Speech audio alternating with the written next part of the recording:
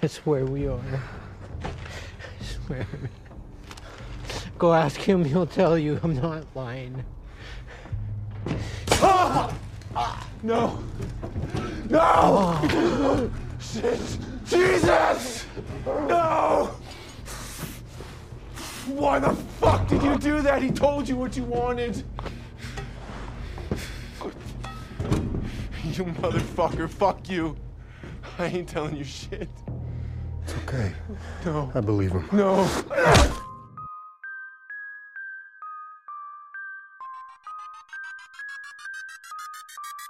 What's the word, gods? Welcome to Bros, Breakdowns, Reviews, and Other Shit. My name is Bobby, I'll be your host. Just finna be me today. Today's mathematics is the latest episode of The Last of Us, titled When We Are in Need. Written by Craig Mazin and directed by Ali Abbasi. So we got a new director here. I thought this was a supremely directed show, even if it wasn't a full home run for me. I'll get into that a little bit later, but just a couple of facts about this particular episode. So it clocked in a 9.4 IMDb rating, which is the second best of the series, second to only Endure and Survive, which I think it has like a 9.5 right now. So I was a little bit surprised to see this. I have a couple of my rankings would be a little bit different. I think it's fair to say that long times IMDb rating isn't reflective of its actual what people actually feel about it, or at least legitimately feel about it. I think it was review bombed, as we kind of covered in other episodes. So yeah, those IMDb ratings, you got to take them with a grain of salt, you know what I'm saying. But this one did clock a pretty high score relative to other episodes, even other episodes that weren't bombed or review bombed. So interesting there. So yeah, as mentioned, Ali Abbasi came in to helm this episode. I think he did an excellent job. His past credits, I haven't really seen much. He's known for directing like these brooding horror adjacent type of films. His most recent film was titled Holy Spider. It's about this woman who sort of sees women in her neighborhood being murdered or missing, and she decides to sort of take matters into her own hands, sort of like a Bruce Wayne Batman type. Yeah, it was well reviewed. But his most notable work is called Border. I've heard of this one. It's about this customs officer, so like the equivalent of like a TSA in Sweden, who can detect fear in people, as the synopsis says, that he can detect fear, and he excuse me, I'm not sure if it's a woman or a man. I'm gonna pull this up. So the synopsis reads: a customs officer who can smell fear develops an unusual attraction to a strange traveler while aiding a police investigation which will call into question her entire existence. So, holy shit, that's a pretty pretty interesting, intriguing premise there. And yeah, this film was reviewed well and kind of in smaller indie film circles. Did well at Cannes and a couple of other festivals. So this guy, though he doesn't have a ton of credits, the work he has put out has been I haven't seen any of it, but it's been pretty well reviewed and well revered. And this was like I said, this was a really well directed episode. So interesting to see more of this guy. I know he's directing the finale too, so that should be interesting. So this is the penultimate episode, which is the episode before the finale. Just gonna run over some of my overall impressions. Seems like a hot take to suggest that this penultimate episode is not a unanimous home run, but that's sort of where I stand. It was a good episode. Not everything worked for me. I had a couple of issues with some of the narrative choices, or the way at least the narrative was presented, and I'll get into that after I kind of list off the things I did like. I thought Bella Ramsey was excellent again, her second week in a row, just an absolute powerhouse. Also, it was a good episode or a strong episode for Allie.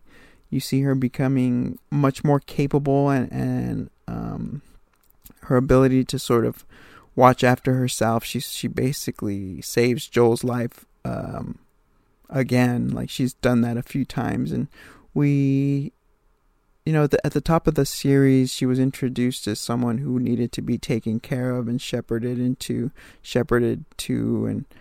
and transported to the Fireflies. But over the course of the series, you've seen her grow in really interesting ways, not only like in her knowledge of survival, but also emotionally, and sort of who to trust, what's believable. She has a really good bullshit radar, or just a high sensitivity to danger overall. Very good instincts. And that's surprising coming from someone who was born and raised inside of a quarantine zone. So just to see her growth, especially in this episode, and the last episode to an extent, but here I think really she made like a sort of a quantum leap in good ways and bad ways. But yeah, so a really strong Allie episode, also a really strong Bella Ramsey episode. A lot of suspenseful action and gruesome violence. I know Brandon talked about wanting to see a little bit more of that the show's been a bit soft. Joel heard the chirping about him being soft and said, let's put some motherfucking respect on my name. And so that was cool to see. I thought the world building of Silver Lake overall was pretty good. I mean, not as strong as some of the other quote-unquote worlds we've seen built up, like Kansas City or the original Boston QZ, or even Bill and Frank's little home, or Jackson. All those, the show has adopted this challenge of fleshing out and presenting a new world almost every single episode, and it's done pretty good in my opinion, like almost exceptionally well up until this episode. This world felt a little bit rushed, and I can understand why you have to fit so much into 1 hour. But Kansas City had 2 episodes to kind of be fleshed out. Jackson, maybe with Jackson worked so well because we got like the actual tour, and that a lot of that episode was spent in committed to just how this town came to be. And here with Silver Lake, that's only a small piece of the puzzle, basically. So, but I think they did enough. But I did have questions. I did have a lot of questions about Silver Lake. But one thing presenting Silver Lake this way did was just show how many different ways things can go in this world, and just seeing that depending on varying degrees of circumstances, you can end up in a Jackson, or you can end up in a Kansas City, or you can end up in a Silver Lake, and it seems like, like I said, the circumstances are just vary so slightly. There could just be 1 or 2 things that are off that can lead to a certain people being thrust into power, and that determines just your reality, or the world that you live in as the people who are stuck in these places. So those are basically the things I think the show did pretty well, just showing like the juxtaposition. Even though I didn't feel like Silver Lake was fully fleshed out or realized, I think it did enough of a job to juxtapose against the other I guess like settlements that we've seen in the show, just showing how different things can go, and the circumstances that influence that. A couple of issues I had with this episode. It didn't exactly set the stage for like a grand finale. That's not to say that the finale won't be epic or excellent or whatever, but usually leading up to a finale, I don't watch the next the next on preview, but usually leading up to a finale, you have an idea of what's at stake, Like I said, the stage is sort of set for either some showdown or some event or something that that hangs in the balance, or some you understand the stakes. And I think this has been one of the shortcomings of the series overall, is that the primary storyline, me and Brandon talked a little bit about this last week, has sort of taken a backseat to all of these other side quests that we've ventured on. And the reason why I don't think it's as obvious, or some people may not even really be conscious of it, is because these side quests have been structured and developed so strong, like very strong,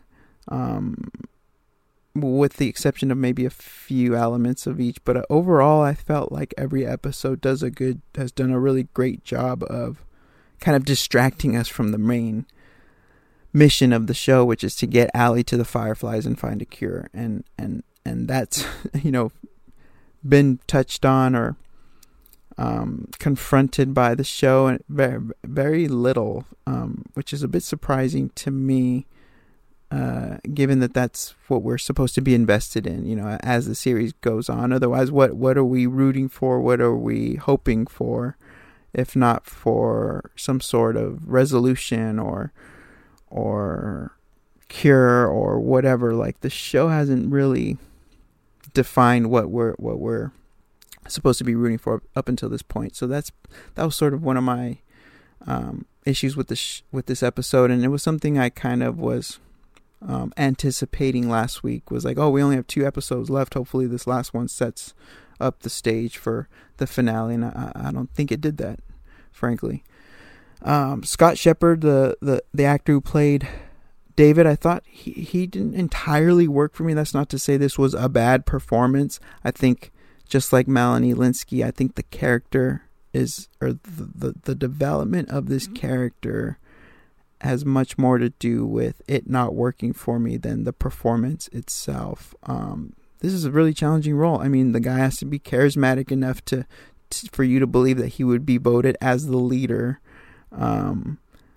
sensitive enough for people to put their guard down and trust him, and he also has to be creepy, and then finally he has to be threatening. So that's a lot to ask of one actor, and I think he pulled off most of these, but not all of these. I'll get more into which one I think didn't work for me, which aspect or element of this character didn't work for me. But yeah, it wasn't a full home run. I've seen people praising this performance, or I've heard people praising this performance up and down, and I was a bit surprised. I mean, the actor is talented, obviously, but I just feel like it's a bit of a miscast. And like I said, it's not the fault of the actor or his abilities. It's just the way the character is drawn, and the way the character how the character has to, the arc of the character and what's asked of him is a lot, and it may have been better stretched out over 2 episodes or maybe 1.5. I thought the turn at the end was a little bit cartoonishly evil, and a little bit rushed, but we could talk a little bit more about that later. Another format I see the show falling into is like this villain of the week kind of thing, where the show hasn't defined like a big bad, if there even is one, or it's just sort of been a series of mini bads, little bads, smaller bads, whatever you want to call it. But and that works. It's compelling in its own right, but it trains the audience to anticipate this and expect that any new villain we're introduced to is going to be defeated by the episode's end. So I think it's a slippery slope to sort of commit to this format, and I've seen shows do this where they have like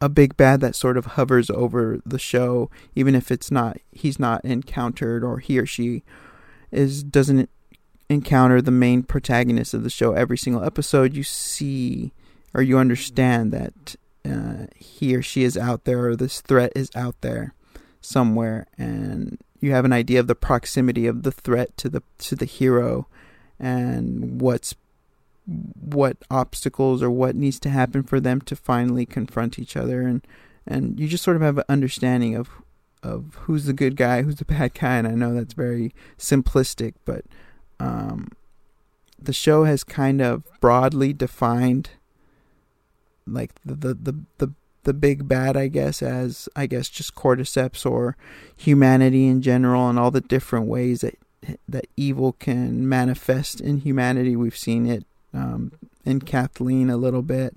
We've seen it again here with David and with Fedra. But I would like to see, I guess, just understand the stakes a little bit, and maybe the show would benefit from setting up some sort of grand adversary or some sort of like the overall arcing threat against Joel and Allie in the show, and I don't think it's done that. Because, you know, when you commit to this like villain of the week format, the margin of error is so much smaller. You have to introduce a new character, you have to introduce a new world, introduce new rules of this world, new motivations of this character, and then you also have to find a way how, and then also define how that clashes with what Joel and Allie are after, and then have a showdown, you know, in most cases, or some sort of confrontation and resolution. So it's a lot to do in one episode every single week. So yeah, I don't know if you run the risk of rushing things, and I think that this episode is guilty of that.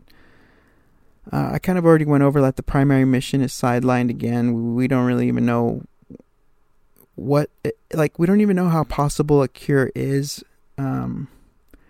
I feel like the show would benefit from, I know this is very simplistic, but maybe some sort of a scene or of a doctor or a scientist considering the possibility of using Allie's blood and weighing it out, or just considering that idea, just to give us an idea of where the goalposts are, because we haven't even seen the possibility of Allie as a cure addressed by anyone really other than Marlene and Joel, and they're not exactly experts in the field of medicine or biology. So I think it would have benefited from someone to say, even if it's someone saying, no, it wouldn't work because of blah, blah, blah, or it could work if this, that, it's a long shot. You know, you've seen it's a trope for some sort of skeptical scientist to come in and say, yeah, 1% chance if this and that goes right. But we haven't really even seen that. So to understand the possibility of this even happening is sort of, it hasn't been established in that sort of, I think that the experience of watching the show suffers from that, because we still, like I said, we don't know what we're rooting for, if it's even possible, if this is all futile, which may be the point. Like, I haven't played the game, so I don't know if I'm just like, there's probably people saying like, you have no idea what you're talking about, or and they might be right, but I'm coming at this as strictly someone who has no background knowledge of anything, or very little, and I'm trying to sort of just describe my experience subjectively as someone who just wants to watch it, or who's just watching this story play out this way, the way that the showrunners have. And I think that's missing, just to understand what obstacles are in the way of Allie being the key to a cure. And if so, like, then what are we rooting for? Like, other than Joel and Allie's quote unquote happiness, is that even possible in this world? Like, it's tough. It's a little bit bleak. And I'm all for bleakness, but it's a strange viewing experience where every week these Joel and Allie are barely, escaping some sort of dire circumstance, and things just aren't looking up, and it's a strange viewing experience overall. My thoughts are sort of kind of crumbling right now as I'm describing what it's like. I may sound like I'm down on the series. I'm not at all. I love watching the show every single week, but it is a little bit untraditional in how it's unraveling its narrative, and that's cool. I'm down for that. But I think there are some things that would sort of help or I think there are some sort of storytelling rules that if you're going to break them, you have to sort of build them back up or present them in your own way. But there are, I mean, like you have to establish, you know, like basic rules I'm talking about. And yeah, I'm not sure if maybe I'm just not seeing it, or it will all be cleaned up and made clear by the finale. And hopefully I'll eat my words next week, but that's where I'm at right now. So we'll get into a little bit of an episode breakdown. We open up, and this looks like this abandoned sort of. It looked like a beach, and it looked but it's a lake. Really captivating location. Never seen anything like it. And right away, the way that it's framed, the sound design, the way that the weather is, you can tell that there's not a lot of life here on this, what we later learn is a resort. And I thought like the visual storytelling was so clear and concise in showing you that this place, though it's not condemned or abandoned, it's not far from that. It's not like Jackson or even Kansas City where it's bustling with like activity, good, you know, whether it's good or bad activity. You could tell that there is something amiss in this place. So we open up with we're introduced to a new world, Silver Lake, and you hear a preacher reading a scripture. He says, you know, and I saw a new heaven and a new earth, for the first heaven and the first earth were passed away. And I heard a great voice out of heaven say, behold, the tabernacle of God is with men, and God shall wipe away all tears from their eyes. And you see this guy, he's preaching, not a very responsive congregation. People, it seems like something, they're dealing with something, they're down bad, and you learn that one of their members of their community's been murdered. There's a little girl crying. We later learn her name is Hannah. We see this sign, this sheet basically, that says, when we are in need, he shall provide. And this is directly from the game. The preacher goes on to continue and finish reading the scripture, that there will be no more death, neither sorrow, no crying, neither will be there any more pain, for the former things are passed away. And he's basically this, I guess he's read this one over and over. It's sort of like become a greatest hits of his. I guess he reads it whenever one of their community people in their community pass away or is murdered. And he acknowledges this and basically says, you know, I know I've read this one too many times. Basically, people are sort of sick of it. And Hannah especially, she wants to know, we learn that it's her father who they're sort of grieving over. And she wants to know, you know, when can we bury him? And we see the preacher give this other gentleman like a sort of a knowing look, and he gives a knowing look back, and you immediately know something's a little sketch about these two. And we learn, those who are familiar with the game or the HBO podcast will recognize that that's Troy Baker playing the role of James. I thought he did an excellent job in this as well. I should have listed that at the top of my, I guess the things I liked about the episode. I thought he was great. Never seen him on screen before, but he was great. We learn that the preacher basically says the ground is too cold. We'll bury him in the spring, and that's that.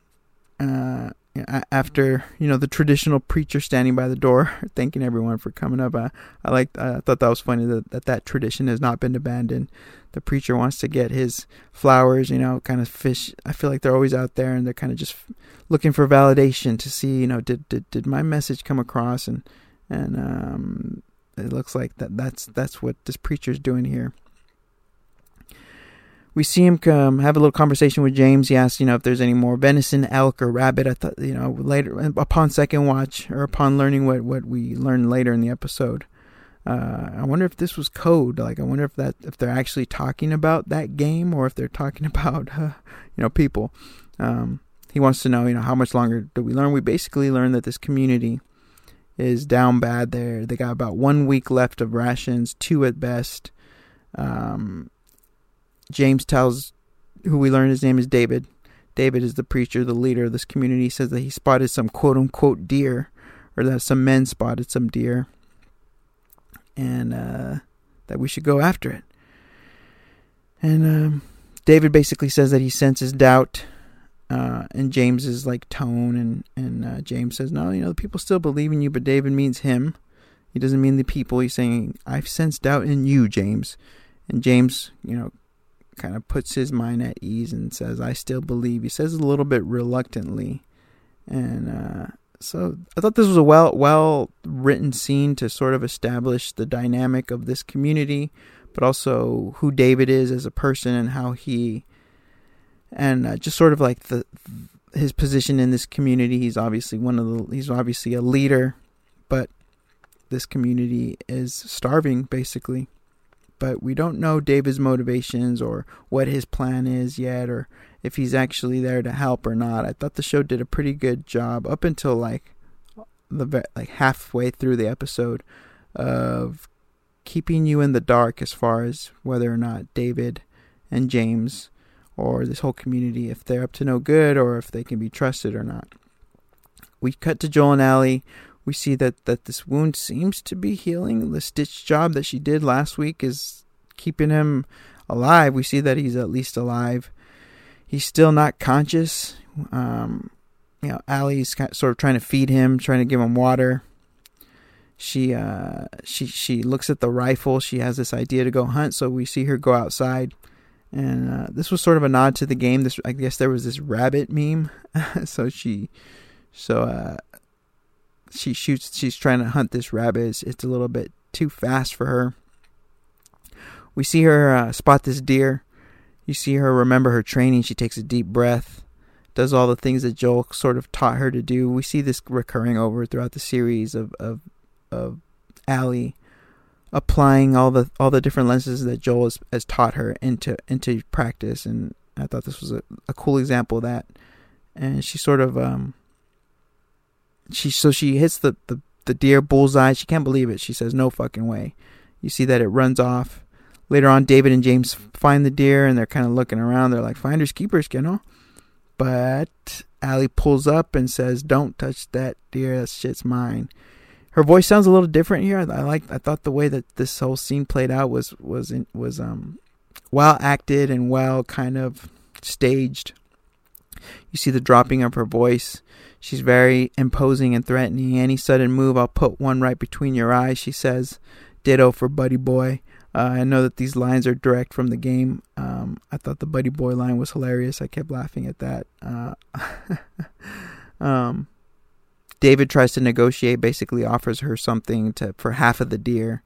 And she immediately kind of shows her hand and her vulnerability. I thought that was like her one slip up. The way she says medicine, I thought she could have been a little bit more patient and sort of revealing what she needs. But right away, she kind of says medicine, and you can hear the desperation in her voice. I'm not sure if that was a choice or if it was directed at her, if it was just instinct. But I thought that may have eventually led to her downfall, because you kind of see David kind of clock that and use it against her in a way. David sends James off back to town to get some penicillin. James looks at him and he kind of skeptically, and David basically confirms that this isn't code. And this sort of reminded me of Marlins and Florence, and I think it was the Jackson episode where Marlon asked Florence. If you don't remember, Marlon and Florence were the native couple that were living in the cabin that Joel sort of broke into. And he asks Florence, Marlon asks Florence, are you telling me the truth? Are you telling him the truth? Sort of remind you just see that people have sort of established this way of communicating to each other when there is a threat present, and a way of also letting the other person know that no, we're not communicating in that. I just thought that was interesting, or kind of just sort of showing the new rules of this world. I thought it was cool to see Ellie emptying the barrels. She's very capable. She knows what she's doing, like using her training again. Like I'm sure that was something Joel taught her. David asks her about the gun, and she's just not giving Allie anything. He keeps asking her questions, and this is like a recurring theme throughout the episode of him asking questions and her not giving him anything. They take shelter while they wait for James to return from town. It's basically a 4-mile hike, and they sort of they take shelter in this condemned building nearby, and this is where you get like a sort of an exposition dump, but also sort of some character, I guess, detail about David and who he is, what he's after, how he came to be thrust into this position of leadership for this community. And he sort of, I like this line. He tells Allie, you shouldn't be out here on your own. And she says, from where I'm sitting, you shouldn't be out here on your own. I thought that was classic plucky Allie. Always quick on her toes, baby girl. Again, he asks what's her name. He's obsessed with finding out her name. She shakes her head. David offers her a spot in their community, and Allie says, you can take that Hunger Club membership and stick it, basically. She wants nothing to do with him. He claims, he's just trying to take care of his flock. They elected him to lead. It's not something he ever had in mind. It sounds like a cult, but it's not. I'm a preacher, and it's pretty standard Bible stuff, he says. And sort of diminishes the threat of Scripture as if that's not been the most weaponized book of religion for centuries. Standard Bible stuff is not exactly disarming if you have any understanding of how the Bible has been sort of weaponized up to this day. So that would have immediately put me on high alert if I was Allie, and I think it does. She says, the whole world ended and you still believe? And he says that he didn't start believing until after he went from teacher to preacher, because it fucking rhymes, I guess. So he was in Pittsburgh, the Pittsburgh QZ. It fell in 17. I guess the Fireflies took it over, similar to what we saw happen in Kansas City. And he left with the flock. Along the way, they picked up other people. Everything happens for a reason. He believes he's adopted this mindset of everything happens for a reason. He even says that he can prove it to you. I don't know what he means by that. I don't know if we ever see what he means by that, but I just thought that was an interesting line he sort of tacks on to the end of everything happens for a reason. How do you prove that to someone? And I guess the way he tries to prove it, which it didn't work for me, is that he tells her the story of how he sent 4 people to a nearby town to scavenge. Only 3 returned. 1 was killed by a crazy man, and we later learn that Alec is the one that was killed by this crazy man, Hannah's father, the girl that was crying at the top of the episode, and that this crazy man was with this little girl. And so Allie kind of sort of is like put on high alert. This seems like a threat. David says, James, lower the gun. So you see that James sort of snuck up on Allie. They got the drop on Allie.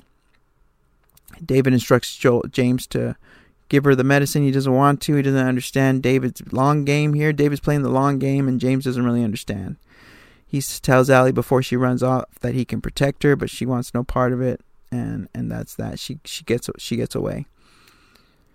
James is sort of befuddled, but David assures him that he has a plan, and we'll see what that plan is later. Allie goes straight to Joel, gives him the medicine, puts it straight into the wound. I'm not sure if that's how it's supposed to work, but she said, fuck it. What are you supposed to do? It couldn't hurt. Gets there quicker, I guess. Sort of this moment of like, sort of like body horror, or however you want to call it. However, you get that little butterfly in your stomach when you see, or at least I do when I see stuff like this. And it's immediately followed up by this really sweet, heartfelt moment between Joel and Allie. She sort of warms him up and makes sure that he stays warm. You can see how much she's grown to care and love Joel here. And I thought, just the various times we see her coming back to take care of him, I thought Bella Ramsey did a great job of, without a lot of words or non-verbally, sort of presenting how much she cares to the audience. And I thought, another reason why I think Bella Ramsey can just do no wrong in this role, and I'm just so impressed with her performance so far. Next scene, we see the kitchen and cannibal, or what I call cannibal kitchen. Sort of a bait and switch by the show here. You see this butcher come in. He looks down bad. He looks like he just sold his soul. Does not look happy for what he just had to do to cut this meat up. We'll later learn why. It's just like the bloodiest slabs of meat I've ever seen. The woman who's helping prepare the food in the kitchen basically asks, "Who is it?" I mean, she asked, what is it? The proper question probably would have been, who is it, lady? And the butcher says, venison. Whatever the hell, I guess venison is some sort of game. But it's definitely not venison unless he develops some sentimental relationship with this venison. That is a human being. Because old butcher boy was down bad. He looked like he was ready to just hang it all up for good. But up until this point, you're still not sure if this is that deer that that Allie shot down, or if it's something else. But the show did a really interesting job, and it does this a couple of times of certain editing and sequencing that really tells the story without too much exposition, or just sort of more showing without needing to tell. And you see David and James dragging the steer, so obviously immediately you understand the language of the show is telling you that no, this is not deer, it must be something else. David addresses the congregation, says, he may have heard a rumor, so I guess James spilled the beans, or I was surprised to not see James be disciplined for his loose lips later on in the episode, but David immediately senses tension in the room and addresses it, says that Alec's murderers have been found, we're going to find them and bring them to justice, he promises to everyone. Hannah seems like she's a proponent of capital punishment. She basically says that we should kill them, and David shows that his pimp hand is strong, and kind of shuts her down for speaking out of place, and basically says, forget about that motherfucker, Alec. I'm your daddy now, bitch. Really? So now you understand. The show has finally showed its hand on who David is, what kind of person he is, what kind of place this is. The fact that nobody responded, the fact that everyone was sort of so not nonchalant, but the fact that no one stood up, and this obviously isn't the first time that David has had to utilize that pimp hand and kind of set everyone straight. He kind of smiles and nods at the mother. That was super disturbing. So finally, 20-30 minutes into the episode, you finally see David's true nature. So I thought this episode does a really pretty good job about up until like 3/4 of the way through of just sort of carefully revealing different elements of this settlement and this character David. So now it's time to eat. Bon appetit. David says a prayer over the food, which was kind of on the nose about inferring cannibalism. He says, teach us to know by whom we're fed. Bless us with Christ, the living bread. I thought that was kind of funny and disturbing. You hear the forks clanking. I thought this just the sound design in this particular sequence was so effective and haunting. You see James, and they cut to James, and he sort of serves as like the moral compass of the show. You sort of understand where lines are crossed, or how it's good to see when a show injects someone as evil or as like morally abhorrent as David, that there is some foil for you to understand just how wrong or what he's doing is, and James serves as that, and the nonverbal acting that Troy Baker has to do here really is effective in telling us that side of the story. Next we see that we're back with Joel and Allie. The wound seems to be healing a little bit. Allie decides to go out and get some water. She sees that a flock of ravens is like disturbed, puts her on high alert. So again, her training kicks in. Joel's done I'm sure that's something she learned from Joel. She spots David and his men, that they're sort of out prowling, hunting. David gives instructions to the men to kill Joel, but bring Allie back. James doesn't understand this. He doesn't think it's a good idea. He questions his mercy. I thought it was funny or not funny, but interesting how like these men address each other in this sort of old vernacular, like traditional King James version type of speaking. Anyways, James says, it would just be another mouth to feed, but David seems to have other plans for her. We're not sure exactly what those plans are, but it's interesting. Our ears are perked as to why exactly David is so intrigued or obsessed with Allie. He hasn't, or just she must have made a pretty good, strong first impression on that campfire, because he sees something in her. David basically says, she'll die if we leave her out here, and James says that maybe that's God's will. And David stops in his tracks, looks at him, very haunting moment. I thought he was just gonna cap him or slap him or use that pimp hand again, but it reminded me of one of those scenes where you see like a character do something like irreparably violent, or like just like this ugly act of violence, and then you realize that, oh no, it's just a fantasy. I could have seen that interjected here, but this isn't that type of show. But it just felt like that moment was so pregnant with pause and uncomfortable that you could just see. They didn't have to show you this fantasy of David murdering James, brutal cold murder, but you could see that was what was running through his head basically. And again, Scott Shepherd, like I said, the actor playing David, he did a great job in certain elements or in certain sequences and aspects of the show. This was a great usage of his talents here, just like that creepy, threatening stare. Allie rushes back to Joel. She tells him that men are coming. She equips him with a little knife, tells him not to fall asleep. Do not fall asleep. Reminded me of how we watch movies in the house right before we start every movie. Tell my dad, do not fall asleep.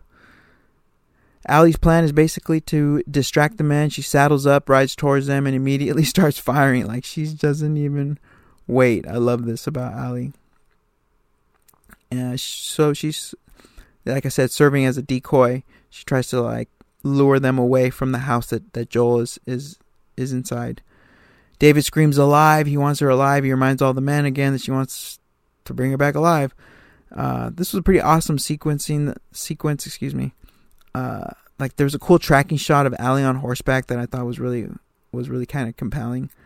You see James, again, the action is so well staged here. You see James, he hops over a fence, he runs, he shoots her down. If you stayed for behind the episodes, there's a cool behind the scenes about how they shot this, and it was like with like a robotic horse or a mechanical horse, and a stunt double. I would have never thought that was like a mechanical horse. I thought it was a stunt horse. I was like, oh damn, old BoJack Horseman right here, really getting down right here with the stunt work. Allie's unconscious, knocked unconscious as she's knocked off the horse. You see the butcher, the same guy who was butchering the meat. He tells James to do it. Certainly like defying David's orders. I was a little bit surprised to see how quickly some of these, it just shows, I guess it's just meant to show you how unstable David's rule is over the community, I guess. Like it's on its last legs basically. Like these men are actively defying his orders. Right before James, I'm not sure if James was actually going to do it. I don't think he was, but you hear a gunshot and it's David. He's a couple of yards away, about 10 yards away, and he fires a weapon to stop them. I thought this was sort of a cliche trope, of movie making, but it worked here. So David's committed to bringing Allie back. He's willing to like carry her himself. He insists, and he reminds the men that it's Joel who is responsible for Alec's death and not Allie. And to go, if they want vengeance so bad, then go get it. But it's not here. It's not with this little girl. It's with the man, the crazy man, as he is repeatedly addressed as. So the butcher finds the house that Joel's hiding in. He enters through the basement. I thought this was like very classic suspenseful visual storytelling. One moment you see Joel, he's laying down on the mattress, and immediately the next moment the camera cuts and he's gone. So he's either Nightcrawler or this is just very snappy, stylish editing, movie making magic. But I like that. I'd like that little detail there. Joel attacks him, kills him, and that's that. Now we're back at the Silver Lake settlement. You see that Allie's caged up. David is on the other side of the fence. He tries to appeal to her. She's like, "Is this some motherfucking cage? Are you serious?" So again, like if you weren't sure that David is evil now, the fact that he's caging up little girls should tell you enough. David tries to appeal to her. He says, others want to kill you. I want to help you. Let me protect you. The classic, no, let me help you, strategy. It hasn't worked. He keeps trying to deploy this strategy and it hasn't worked. This is like the third or fourth time that he asked for her name and he still hasn't gotten it. Fuck you, she answers when he says, what's your name here?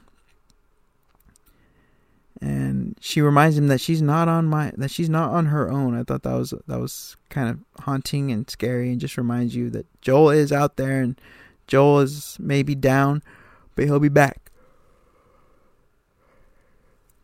But David's so sure that David has more faith in his men than I think he should. He's so sure that they have sort of disposed of Joel. It says that it's time to face reality, that part of your life, it's ending. And you might as well embrace this new beginning that we can start here with us. But she's she knows that Joel isn't going to go down that easy. I think she still has faith in it. And she's right. We're proving that she's right. The next scene we see Joel, he's got both these boys tied up. So Joel's back, it seems, or at least halfway back. He's standing up. That penicillin really did the job. So this is basically like Joel going full 0 dark 30 on these fools. It was good to see Joel back on his feet. It's been about 2 weeks since we last seen him on his feet, so it was good to see that, even if he isn't at full strength. I was happy to see Joel back on his feet, fucking people up. But this is a different Joel. This is dark side Joel. We see him deploy this kneecap pop move. It seems like it's a signature, something that he's used before. He seems like he's done this before. He sort of has this confidence about what it would do if he pulls his knife out. He knows exactly where to puncture the kneecap, and I never seen this talked about. I didn't even know this was possible, but he says if he doesn't tell him the truth, doesn't tell him what he wants, he'll pop the kneecap out like a bottle cap. Oh, excuse me. The guy wants no part of that. He's very attached to this kneecap, doesn't want to lose it. Spills the beans, tells her that Allie's alive. Where they're at it's called Silver Lake. It's a resort. Joel pulls out the map. He needs to just give it up with his map. The map might as well be in hieroglyphics. Joel, you cannot stop relying on these maps, bruh. It's not your strong suit. You're better off tracking than trying to read this map. We learn that it's a resort. The gentleman is forced to hold this knife that was just in his knee with his mouth and point to the resort. So like I said, fooled like dark side Joel, a side of Joel we never seen. And some people had issues with this. They felt it was a little bit too much of a jumper, kind of detour away from who we've seen Joel be throughout the series as a character. Without knowing the game, this might surprise you a little bit to see him be this sort of ruthless. But this is who he is in the game as far as I understand.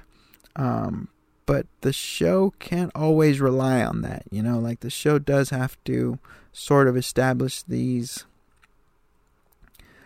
possibility of Joel being this violent and this ruthless within its own presentation of this story. Even if the game has done it, I don't think the show can always rely on game knowledge. But I don't really have an issue with this. This is the first time we've seen Joel away from Allie, like not with Allie, so you can expect him to behave in a different way. Like the fact that Allie isn't around to witness any of this, I doubt he's going to tell her what he had to do in detail, but that sort of kind of explains why he would feel so, I guess, enabled to revert to some of his old tactics that we have seen them describe. The show has established this history and this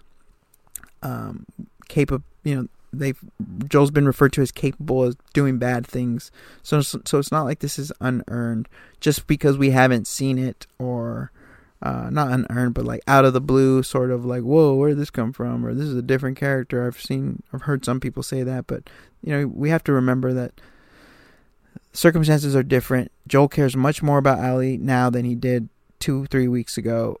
You can expect him to do more than he would have maybe 2 or 3 weeks ago. And this is the first time we've seen him in a while without Allie watching over him. The fact that I think we all behave differently when certain people are present.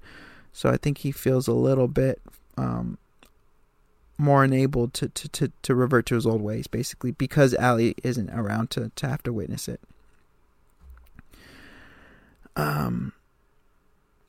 But so he points to the resort. He asks the guy, he says, if you point to somewhere else than this other gentleman, I'm going to kill the both of you.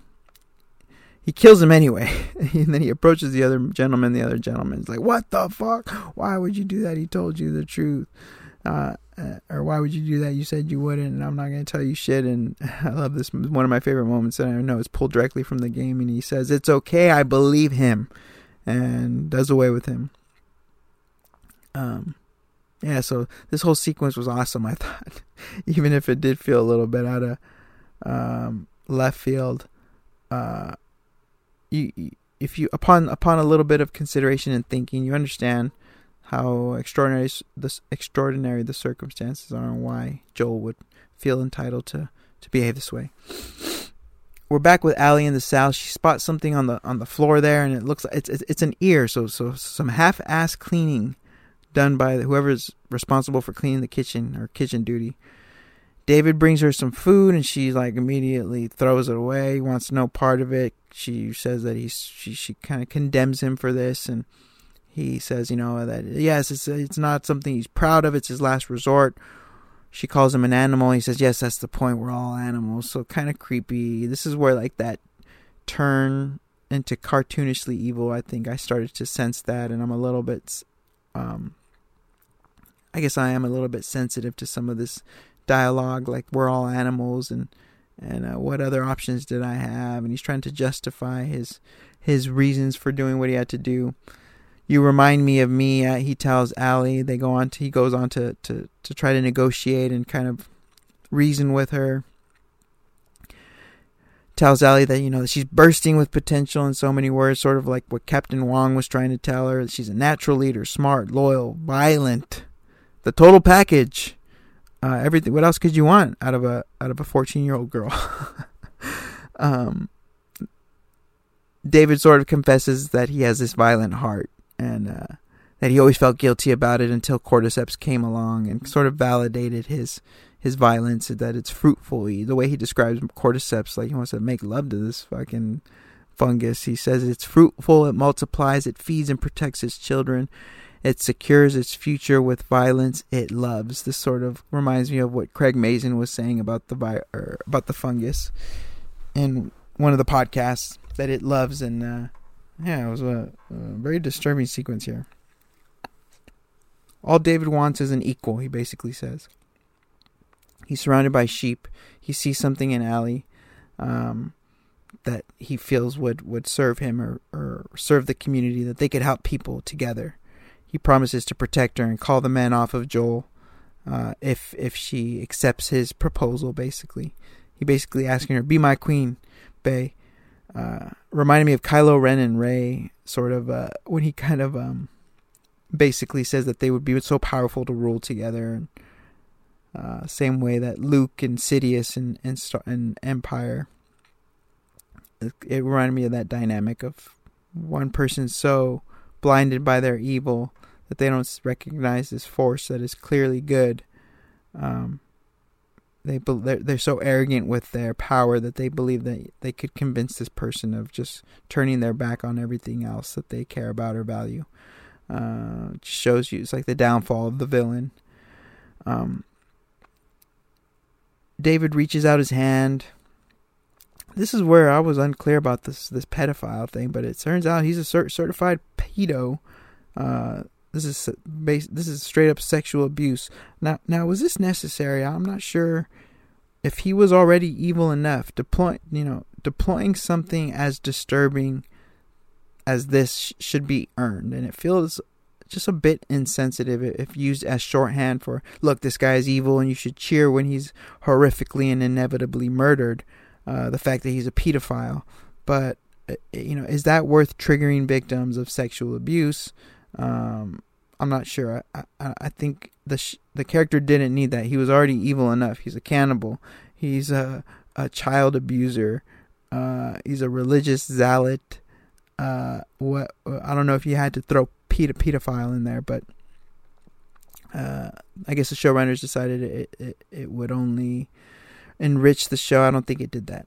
That's one of my complaints about this character and this arc of this character. It just felt like a hat on a hat, basically.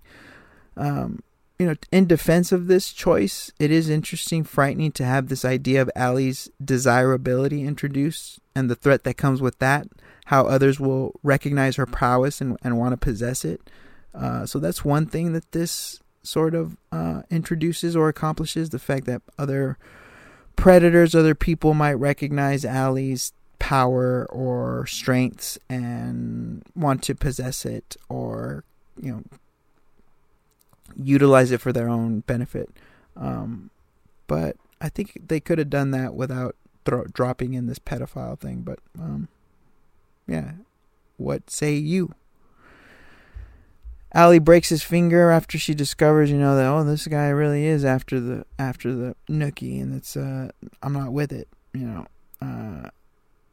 He calls her a little cunt. So if you weren't sure enough, whenever someone deploys the word cunt, if cannibalism, if pedophile, if murderer didn't convince you that this guy is an abhorrent piece of shit, the usage of the word cunt surely will, and that's what happens here. So a hat on a hat on a hat. Allie is a little girl, or she sells, kind of buried the lead there, but this is one of my favorite lines of the show. She says, Allie, and as David's walking away, trying, with his broken little finger, wounded and beat up, she shouts at Allie, and he's like, what? What's Allie? What's an Allie? Allie is a little girl who broke your fucking finger. Awesome moment. We all sort of cheered in the living room, especially like my mom. Whenever she sees pedophiles depicted on screen, she can't wait to have them disposed of. And this was even though that doesn't happen in this scene, she did cheer here.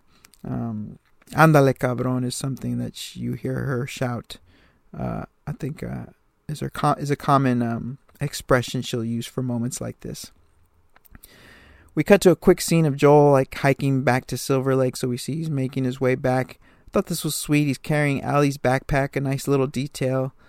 None of those things are essential, It's like her joke book and a bunch of other sort of sentimental keepsakes.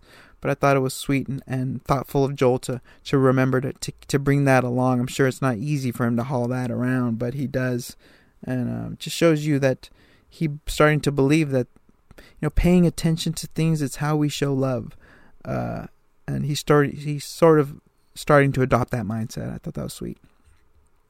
He comes across basically the butcher shop, and so if it wasn't clear already, I don't know if we needed this scene. But David basically confessed in the scene prior that, yes, they're eating the people. Yes, it's happening. But they'll do you one better and show you exactly where they keep the bodies. I don't know if we needed this, but there it is. We come back to Allie. She's in the cage. This time David brings some recruitment with James. They try to pull her out of the cage. Looks like they're ready to do away with her. She's not worth the trouble, I guess David has established. Allie bites David in the struggle, and right before they're about to, put her away, she lets him know that he's infected. I kind of clocked this when she bit him. I'm like, oh shit, maybe. I wonder if she can still transmit the fungus, even if, my mind started to kind of run there. And I'm a little disappointed that we won't ever know, because that might prove useful in the future. If Allie can sort of hand out cordyceps, why not just have her bite every single threatening person that comes along? I don't know. But we never see that actually played out, so we still don't know. We still don't know how again, this kind of comes back to one of my original complaints, that we still don't know how the virus or the fungus operates within Allie. We understand how it works for everyone else, but not necessarily for Allie. She lets them know that she's infected, shows him her wound, and they're skeptical. David is skeptical. James is, he sort of believes. He says, looks fucking real to me. And she kind of showing them the wound. Smart move by Allie. She distracts them just long enough to deliver the kill blow to James. It was a gnarly ass kill. Troy Baker on the podcast was talking about how fun it was, and how excited he was to have such a gruesome death. I'm sure that's always fun, but he did some really good dead acting here. You just see that dead wash over his eyes. So that's that for James. Shout out Troy Baker. I thought he was excellent in this show. I would have, I just sense so much like pathos within James that it would have been interesting to see that explored a little more. The fact that he was disposed of so quickly, you could clearly see he had a conscience, and he was clearly conflicted with everything that was going on. I know, and I don't know, this character, though he was briefly introduced, I was interested in him, and that just speaks to, I guess, Troy Baker's natural sort of presence and charisma or sensitivity. There's something about him that just kind of makes you lean in and wonder, and I would have liked to see a little bit more of that. And I know the show has to accomplish so much, doesn't have time for all that, but if this was played out over 2 episodes, perhaps you would have seen James turn on David or something like that. But I half expected that to happen here. You did see some compassion from him in some ways, though I wasn't ever clear if he actually wanted to kill Allie or if he just wanted to protect her from David. It wasn't ever clear, but there was just something more. There was some depth that Troy Baker delivered with this performance that I would have liked to have seen stretched out or explored a little more, but he did a great job here. After she disposes of him, or after Allie, basically kills James, she gets out, she escapes. David has that stormtrooper aim, couldn't hit a lick if he tried. Allie sets fire, she grabs this ember and she sets fire to the steakhouse, and this is where we see David's full evil turn. He doesn't believe that she's infected, doesn't buy it, and if she is, then what's the secret? Are you just that fucking special? And he's shouting all these evil things that the evil villain says at the end in the final confrontation that didn't work for me. I thought the performance was a little like cartoonish and a bit of a caricature of this evil figure. Didn't really work for me, but at least we understand. At least the cards are on the table, and we understand what David's after, and that he's straight up evil, and that now we can all of like that uncertainty about what's his motivation. Is he good? Is he bad? What is he in the middle? No, this guy is a piece of garbage and needs to be put out immediately. He wants to be her. He's shouting all these really disturbing things to Allie. He wants to be her father, teacher things. What kind of things, man? There's not. I mean, what could this guy possibly have to teach her? I don't want to know. He finally gets a hold. Allie tries to attack him. They struggle a bit. He gets the best of her. He's on top of her. He says, the fighting is the part I like the most. Like disturbing line in its own right, but again, I don't know if it was completely earned, but it was effective in its own. And in that moment, I just thought, okay, the show is manipulating me so much into hating this piece of garbage, and it's working. Though I don't know if the transition or the character's arc was fully developed or realized. This final moment, there's no question about what you want to happen to David, and in the end, that's what the show's job is to do, is to manipulate you and convince you into feeling a certain way about their characters and who to root for and who to root against and whatnot. David says there's no fear in love, again deploying scripture as weapon, weaponizing scripture. This is John 4:18. There's no fear in love. Just completely egregious and blasphemous to be using scripture this way, and just sort of shows you how people will rationalize and justify their actions through scripture. He's basically validating or rationalizing or justifying his sick desire to be with Allie as as holy or as rooted in some sort of goodness, because look, scripture says that there's no fear. It's just completely disturbing, and you've seen examples of priests doing this, and I don't have to get into that, but that's what I say, like it probably triggered a lot of people, and I'm wondering if it was necessary. Finally, Allie gets the drop on him, kills him, this epic kill that is pulled from the game. You see the fire burning in the background, and you see Allie just absolutely go to town on this guy, completely traumatizing and just disturbing. But you feel a certain way, like you're happy that David is killed in such brutal fashion, or not happy, but satisfied. It's a very satisfying ending for David, but at what cost? You see what it must cost Allie, what trauma she'll have to carry with her. It's a very bleak ending to this episode. And again, it kind of reminds me of what exactly are we rooting for? Is this world worth saving? Is this world worth living in? If there is no possibility of a cure, like what are we here for? What's going on? But it was it did satisfy our bloodthirst for David, and the show did a pretty good job of building that up throughout that whole hour of TV, and to have it paid off this way was satisfying, even if it did feel a bit rushed or the performance didn't entirely work for me. This ending, there's no other way that this could have ended for David without the audience, without me turning on this show maybe a bit. But I was surprised to see Allie go off this way. I guess this is it's hard to like stay completely spoiler free, but people have alluded, just wait till part 2. If that scared you, just wait till part 2. So I'm guessing Allie becomes much more violent in part 2. So we'll see. But we got a little preview of that.